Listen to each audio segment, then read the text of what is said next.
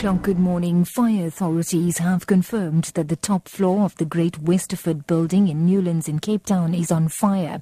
This incident is putting additional strain on firefighters who are continuing to monitor the ongoing mountain fires on the South Peninsula. The cause of the fire in Newlands is not yet known. Here's fire spokesperson Theo Lane. At the moment, we have got 3 vehicles at Great Westerford. Now we've got a fire. No injuries has been reported.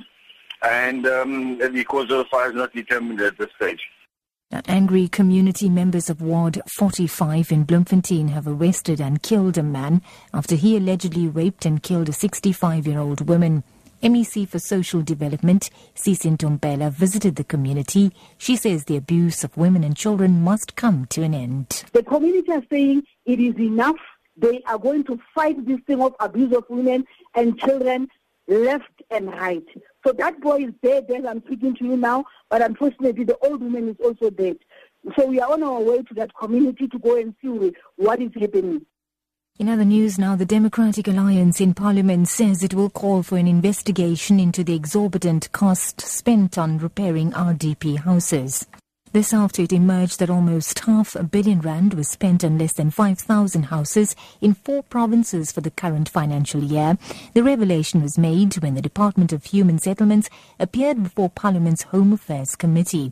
DA spokesperson on Human Settlements, Makashule Ghana, explains. We have this week learned that there are provinces that are spending more money to repair badly built RDP houses. For example, the Free State has spent 80 million rand to repair 264 houses, and the Northern Cape has spent almost 7 million rand to repair 32 RDP houses.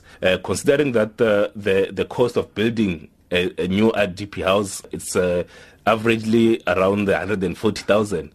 This is a complete rip-off. The people of these provinces are stealing the money that's meant for development. And wrapping up, the Mayor of Ferguson Missouri has announced a series of measures in response to evidence of widespread racial discrimination by the U.S. city's police force. James Noel says 1 police department employee has been sacked and 2 others placed on leave after they were accused of sending racist emails. During the meeting on Tuesday, Department of Justice officials informed the City of Ferguson that a review of city emails uncovered explicit racial bias by 3 individuals who are employed by the City of Ferguson Police Department. Let me be clear. This type of behavior will not be tolerated in the Ferguson Police Department or in any department of the City of Ferguson.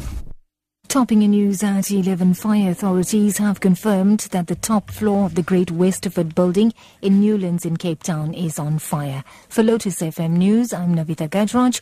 I'll have an update at 12 o'clock.